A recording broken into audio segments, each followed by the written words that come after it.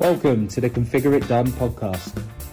The Configure It Done podcast is a place where successful thought leaders in the SAP space come to share their leadership styles, their tips, and their unique stories on how to run successful large-scale SAP programs.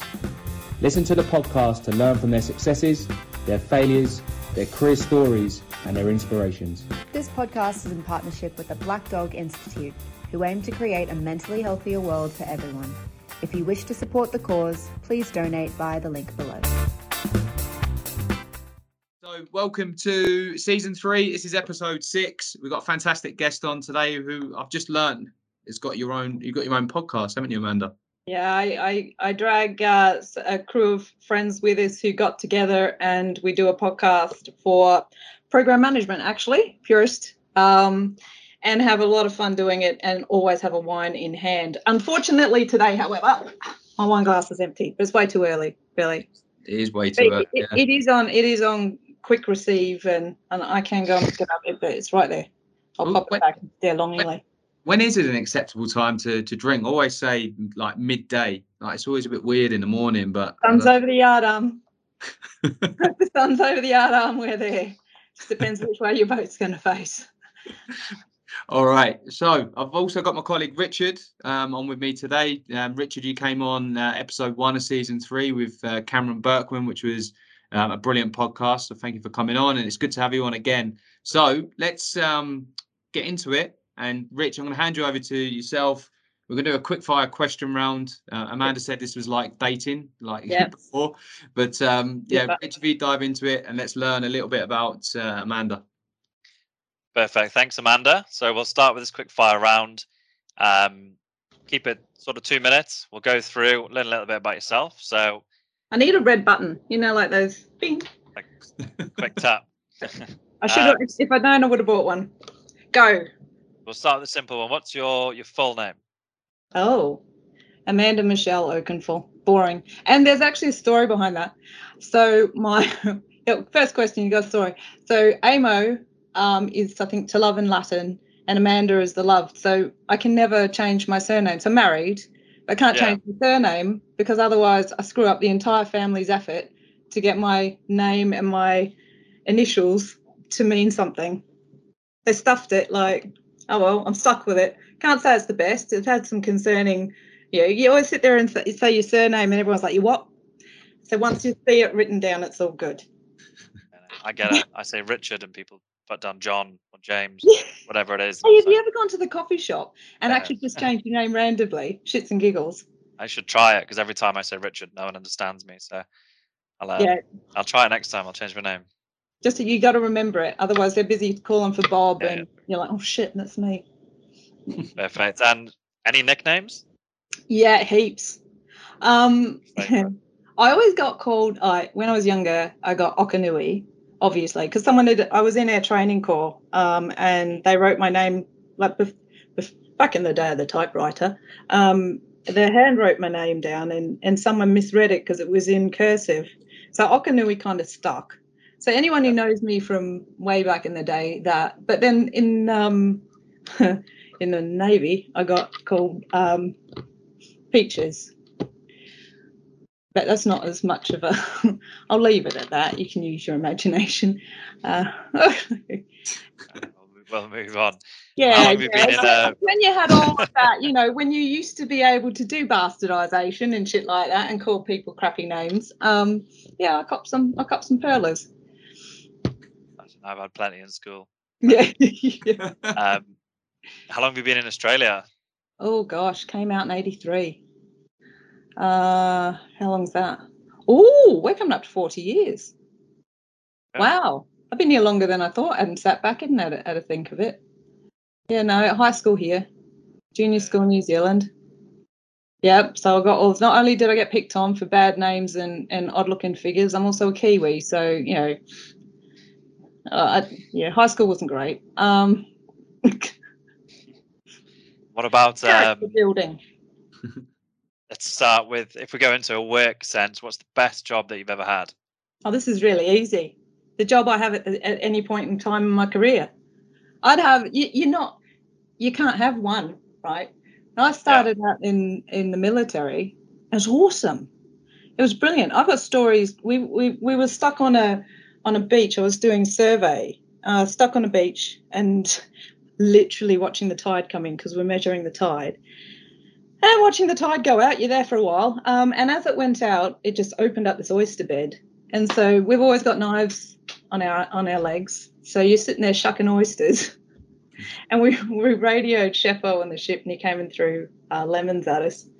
So, yeah, shucking oysters, I mean, best ever. But I wouldn't do it now because the place stinks. What they don't tell you is it looks really pretty. An old pack of dead turtles not far behind us. So, yeah, it was a really awesome job then. And then, that's your 20s and 30s. By that time, Navy was good enough to teach me project management from the ground up. And I go into consulting world, and I wouldn't change my life for then either. So, and then that's how you sort of plow through your middle management and you land out the other side working out that it's all a bit odd, and go into executive roles, wondering how you survived the permafrost of middle management. And I wouldn't change my job now. It's like, so whichever job you're in at the time, I think it's the best one you've got for the experience you've got in the space you are in. Do you still use many of your project management skills then you learnt from the Navy? Now at they current job? So when I was in the Navy, I'll be written up as hydrography and doing all the charts. But what happened was it was the Lewin class ship build, and I was asked to join. So, do you want some shore time? Which is, everyone says yes. And I went into a program office, and so they literally taught me how to schedule, master schedule, baby projects. Your Prince 2, your PMBOK, I got everything. Very structured defense, right? Very structured learning, and the experience, I hated it then, but when I look back now, I rely on it every day. So, it really helped set me up for what became the thread through my career. So I've done lots of different things, but the continual thread through it is always that I've done program delivery, large programs, which is why I'm now the recovery specialist. Yeah. Which hence I'm a big loud mouth on a podcast. Have you had to adapt much from what you were taught since you come into your new style now? Still the same? What I've found is I think it would have been about 2010s, maybe early 2000s. The universities found project management as a really good opportunity to make some money. And now everyone goes off and gets a degree and they get qualified, and you've got a whole heap of businesses out there that want to make money off you being part or a membership group or something like that. But along the way, along this journey, what they've forgotten to do is teach people the tools of the trade. So they don't teach people. It's like, I can liken it to, would you get a builder in who couldn't swing a hammer? You've got basically now they're using frameworks and methods, which is just no more than the architectural design drawing. And then they go out and get people who have studied those methods and frameworks and have thought great big funks, but they don't know the tooling. I mean, and that's vital. I mean, could you imagine running an SAP project and not being able to configure it, just reading the instruction booklet? The application of both has to be there, and that's lacking in a delivery industry broad. So you get old farts like me charging, master schedulers. Oh my God, you can break a bank on trying to get a solid master scheduler. It's a skill set that is not in the market, and they're all in their 40s, and there's a reason for that. Yeah. So I can hear your passion for project management. It's good to hear. How would you describe your project management style in one word? One word. Collaborative. It's the same as, it's just a leadership style. It's just collaborative. It's a lot more of a you're bringing in the team together. Yeah. Really. It's a boring answer, but that's kind of. Yeah. I wanted to say collaborative and fun, but I'm only allowed one word, and I don't think I can have collabora fun. Yeah, you can make a new word. We can try. We'll wrap it up with what's a fun fact about yourself? We got circled by pirates and survived. There you go. Only time in my life. One I haven't heard before. That's the one time I absolutely legitimately shit scared. Yeah. So that's probably why it sticks in my mind. And yeah, there's not very many people wondering about who they did. I mean, we were a Navy vessel. They didn't board us. So I'm very proud to have had a CEO who did the right thing, and they just sort of circled the ship, wandered off. That was terrifying. It was terrifying just having them circle. Tell us a bit more about that. Like, I mean, I feel there's a whole story in that itself. I think we were out in I think it was the RFURC from memory. God, you're going back so many years. I mean, I did consultant for those years, well over 20. So yeah, we were out there from memory, and don't quote me on this. I'll probably have ASIO run down my neck, but I thought it was the RFURC out that way. And there was a ship coming alongside, and NAV at the time had identified it, and this cold chill went through the ship, and funnily enough, all the females were the seamanship side, so we were the ones painting the ship and all the males were all the techies, so they were down in the bows of the ship running. It just happened to be that way. We had an all female seaman crew, just freaked. So you would normally see a ship, if you from external, you will see our ship with all female uppers, meaning they would have thought it was this boat full of women. So the boss got on the radio. He's just told us, all right, all girls downstairs. We locked ourselves in the medical room, and all the boys straight back up, put all the Navy flags up, really hid any. We had no arms on us anyway at that time. The survey vessels didn't have any guns, so there was nothing that they would have seen that they wanted.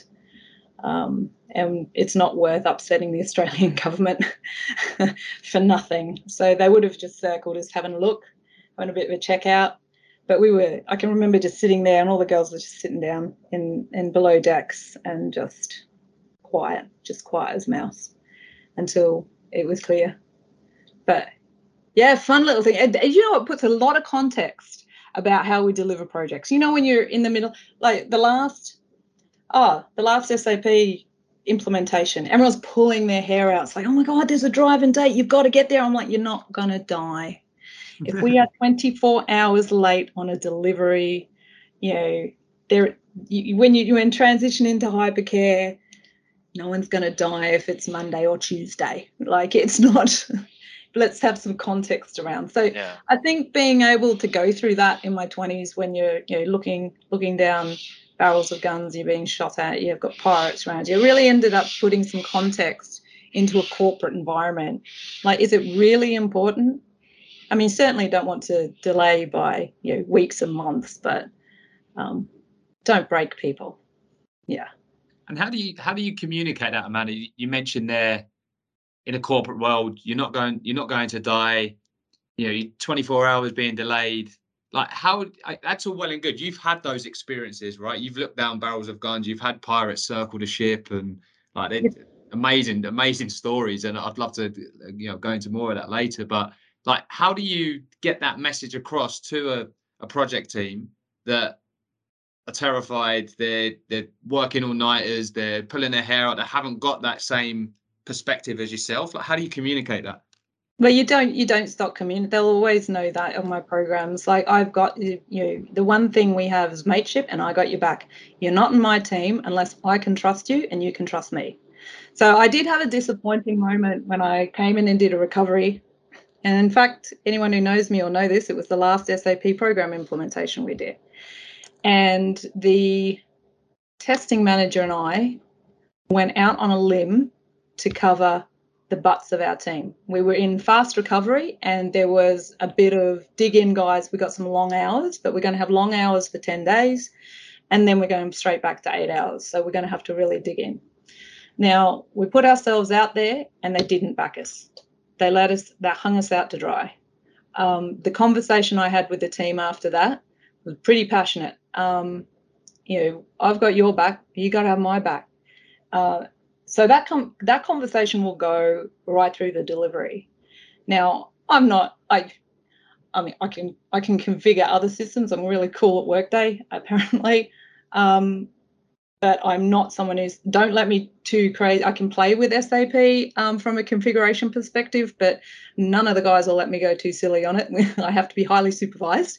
But I need them to be really awesome at their job, and they've got to know I'll be really awesome at mine. And then once you've got that teamwork, then you've got the trust. Once you've got the trust, they know that we're not, I'll be in there explaining why things may have to be 24 hours later.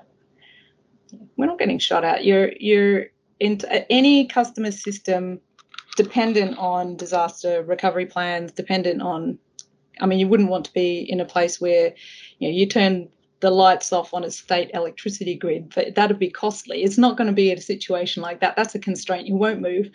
But outside of constraints that have a high impact, there is some fudge factor to move things around, and why not use it? Don't burn people. Yeah, it's really interesting to hear that you mentioned one of the keywords you mentioned there is trust, that you have to put the trust in the team and they've got to trust you back. Are there any other traits that you look for in your teams? It's the primary one would be, is your heart in it? What's your attitude? I would take someone with a really enthusiastic attitude over someone with the competency skill. You can teach competency. I can teach and train someone the skill there, especially on a lot of our SAP implementations, because they tend to be longer. So you have got a bit of bandwidth to upskill. I would absolutely take attitude above anything else. And if they're teaming and they've got the right attitude, you've got their trust, and hey, you can have fun. We have shitloads of fun.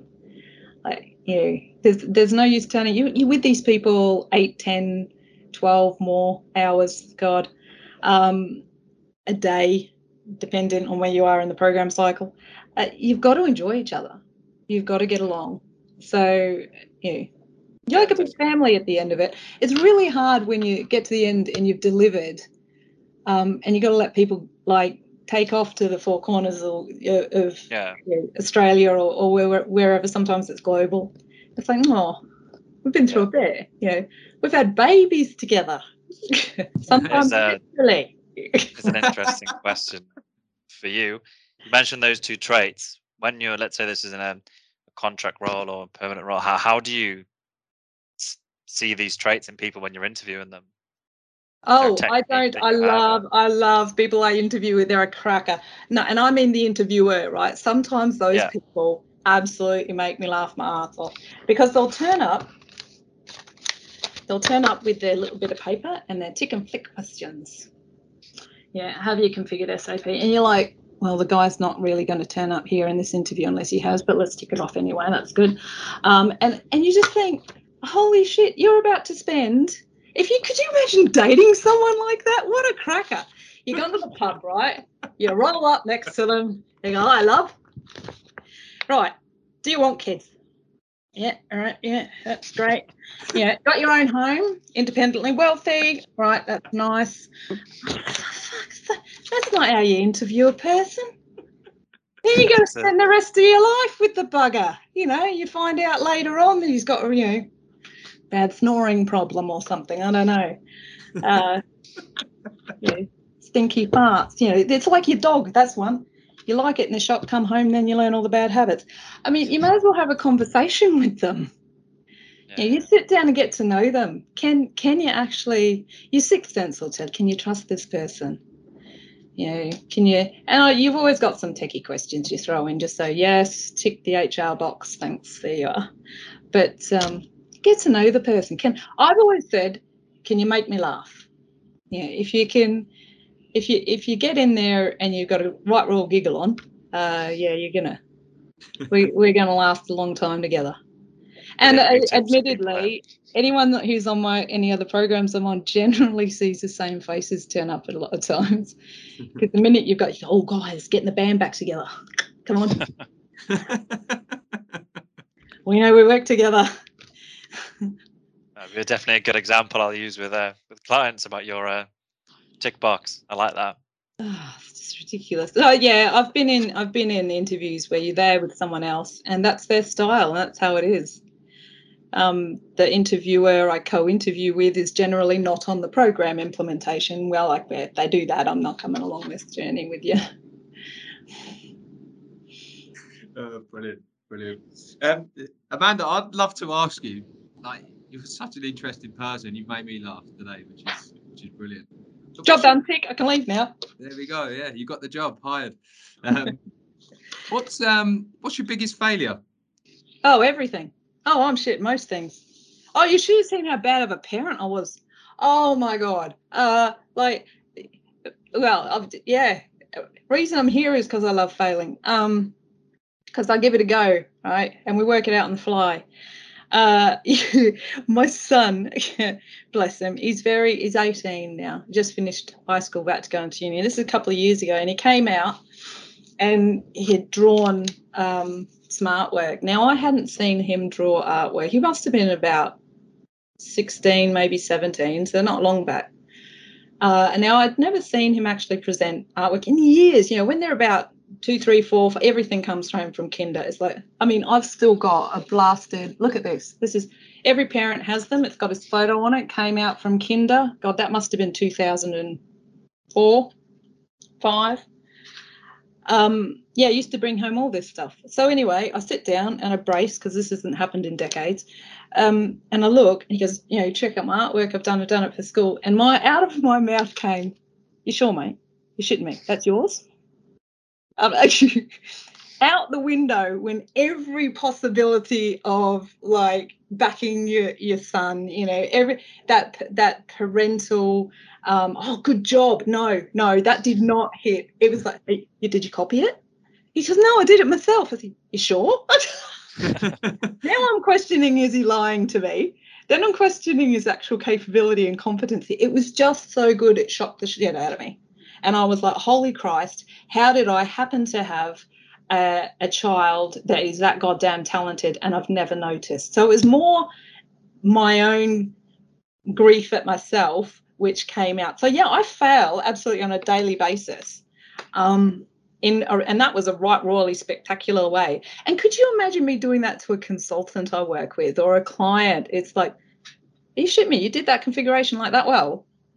Yeah, did you copy it off someone? If you could, I'm breaking every possible, you know, what does that give that person? So I really had to like give myself an uppercut and say, you know what? Sometimes people are just exceptional, and that's okay. And they shock you, and it's beautiful and it's wonderful. What a fabulous way to be shocked. But I really didn't respond in the best moment. I didn't have the best version of me on that day.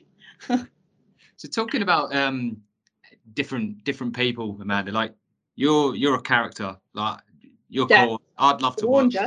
Yeah, brilliant, absolute character. But you're in consulting. Yeah. And I can see if people get along with you, they go to new levels because you've got so much knowledge.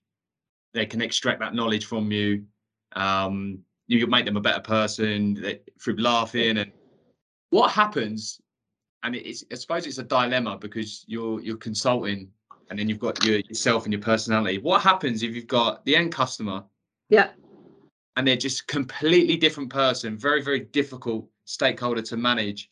And you know that potentially, you can win some business from them or not. Like, how do you manage that situation there when you've got that kind of bureaucracy and red tape in front of you because you're consulting and yeah, how do you do that? It's, you know what, it's weird. That's what I'm good at.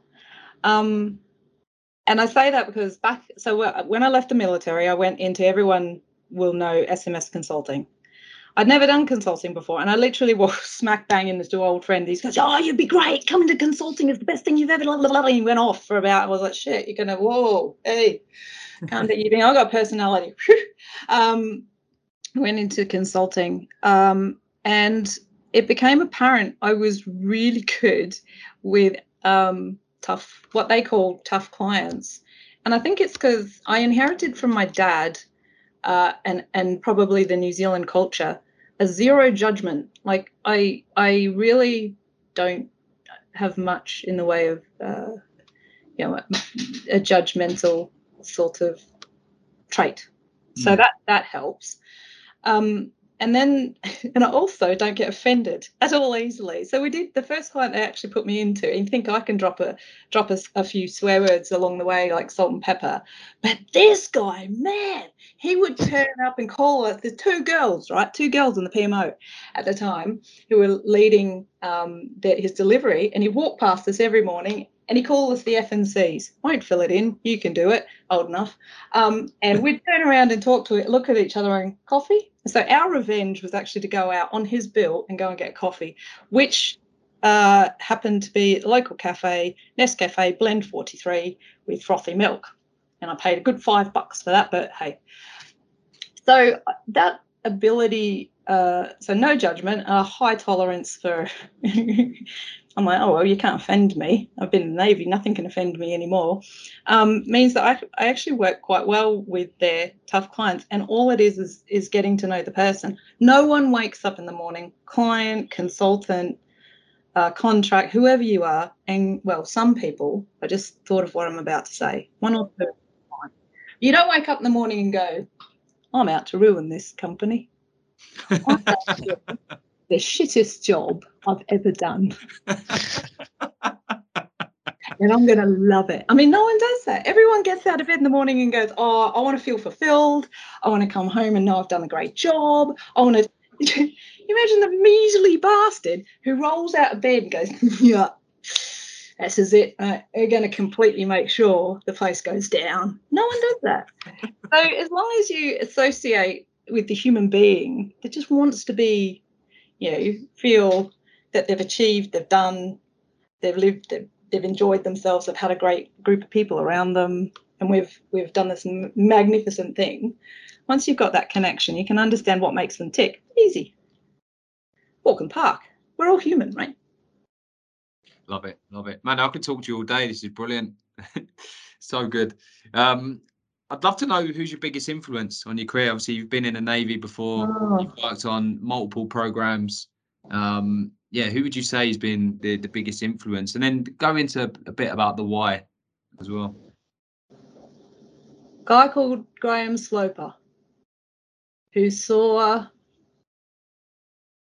God, I joined the Navy. I was 21 years old. And if you want to talk about working from the ground up, my first job with him, I was his driver. My girlfriend was a steward. And he saw in this little 21-year-old, because he was I should put it into context. I say Graham Sloper, he was a Commodore. He was the Commodore of the air base down in Nowra at the time. Well regarded, well credentialed, got more medals on him than you could poke a stick out.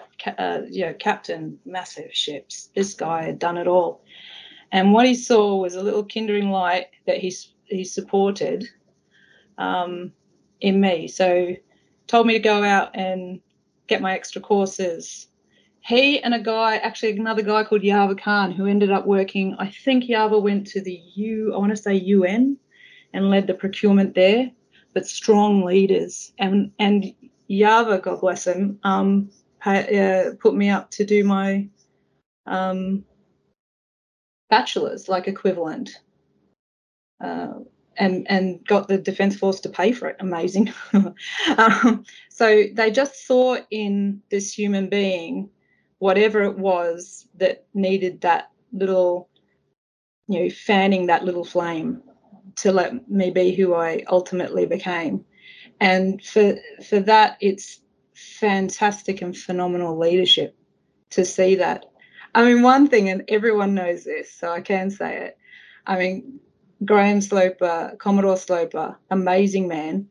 We had this thing called kangaroo court in the Navy, and you'd got in trouble and you'd have to front up, and they had a court session, and everyone, it was very serious. But if you could tell him, if you admitted up to what you did, and you could tell him a really good story about why you did it, you kind of get a lesser sentence. And I learned a lot from that. I'm like, yeah. So everybody knew to front up, We put a table in the middle of the parade ground once, which you're not allowed to walk on the parade ground, right? I better put some context about this. And then it was the middle of the night, and we put all the knives and forks out, made it look like everyone had a huge party there, just to piss off the Warrant Officer disciplinary, because you weren't allowed to walk on parade ground. It's like sacred ground. And all we got in the morning was, "You have 15 minutes to remove that crap from my parade ground." So everyone got in trouble. But as long as you had a good reason and about the story about why you did it, it was entertaining, it was lighthearted, we were bringing a team of people together, it was camaraderie, it was, Graham Sloper let you go with a slap on the wrist. And you could see in reflection, you can see what he was actually doing. He was building that teamwork, he was building that, we had each other's back. We were a little bit naughty, as long as it was within bounds, didn't hurt anyone, we cleaned up after ourselves. It's strong, and I mean, you don't see much of it in corporate Australia as much anymore, but it's that strong leadership. And when you find those people, I hang on to them with both hands. I love that. And I like what you said there about strong leadership. And one point I'm learning from that is you front up, and then as long as you can tell a story to back it up. What else? How else would you define a strong leader? Like what are the traits you would look for? It's their integrity and their values, that they live by them no matter what, even when times are tough. You never see them,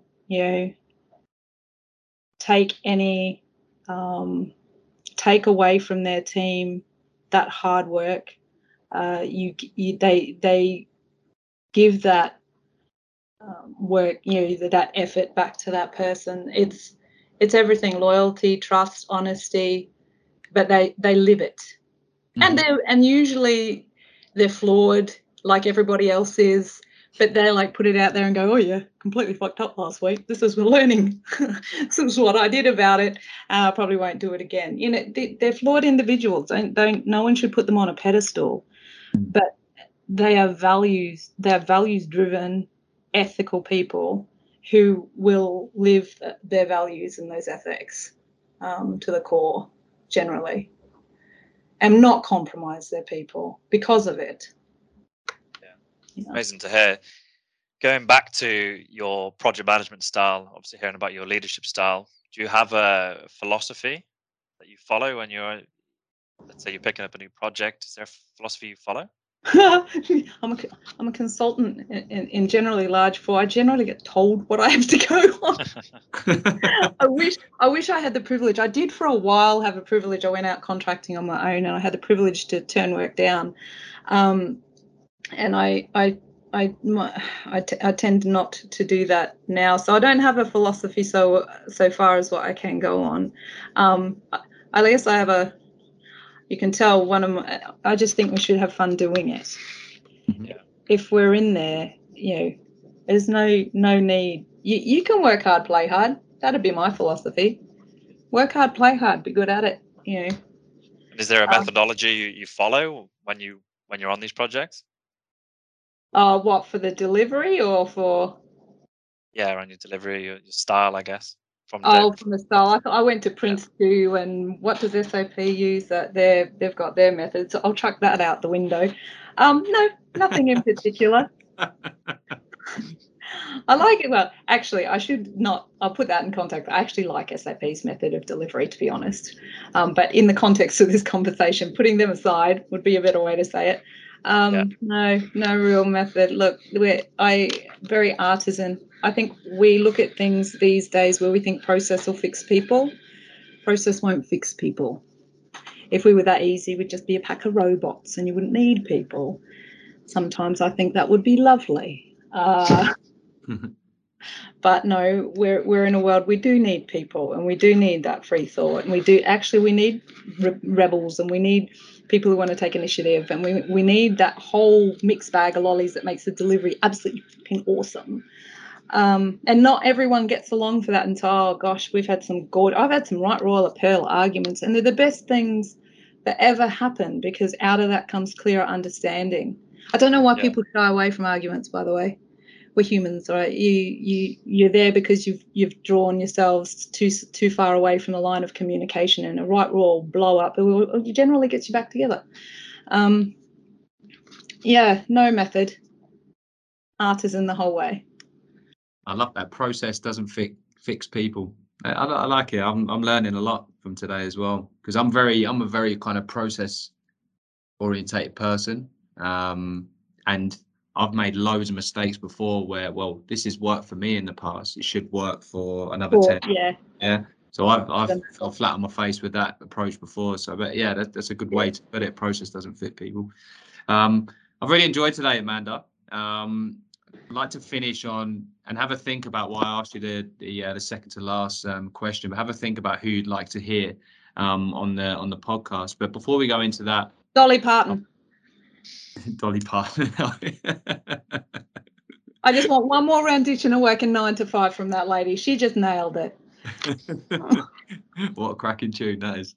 But no, if you could cast back to that young girl in the Navy, what advice would you give that young 21-year-old self? Don't doubt yourself. You were goddamn right, lovely. Like, way too many times in the beginning, shut up to toe the company line. I don't shut up to toe the company line anymore, because if something's wrong, it's wrong, and you're calling it out as a risk or a concern. No need to shut up just because everybody else is, or you're going to look a little bit out of place, we want the voices. We want to know. Like, you got to have people who are prepared to put your hand up and say, something's actually wrong here, or I think something's going to be wrong, and let's work together and fix it. Like, so early on, I was when I joined, and just to let you in a little secret, I was in the Air Force first, 18 months, and then I joined the Navy. And my recruitment corporal at the time turned around and said, you don't fit here. You're going to hate it. But we can't get rid of you. You're too goddamn clever. You're going to pass all the tests. And I'm like, yeah. And you know, he's spot on. I spent years and God damn it, when I went into consulting, I joined EY. Oh my God, isn't that a box that you got to shove your little self into? Like, I was like, you should see me. I had my hair cut certain ways. I had to look. I had suits on. Oh my God, I don't wear suits anymore. I tried to jam myself into this corporate box and this Navy box, and realistically I should have run screaming going, y'all. Be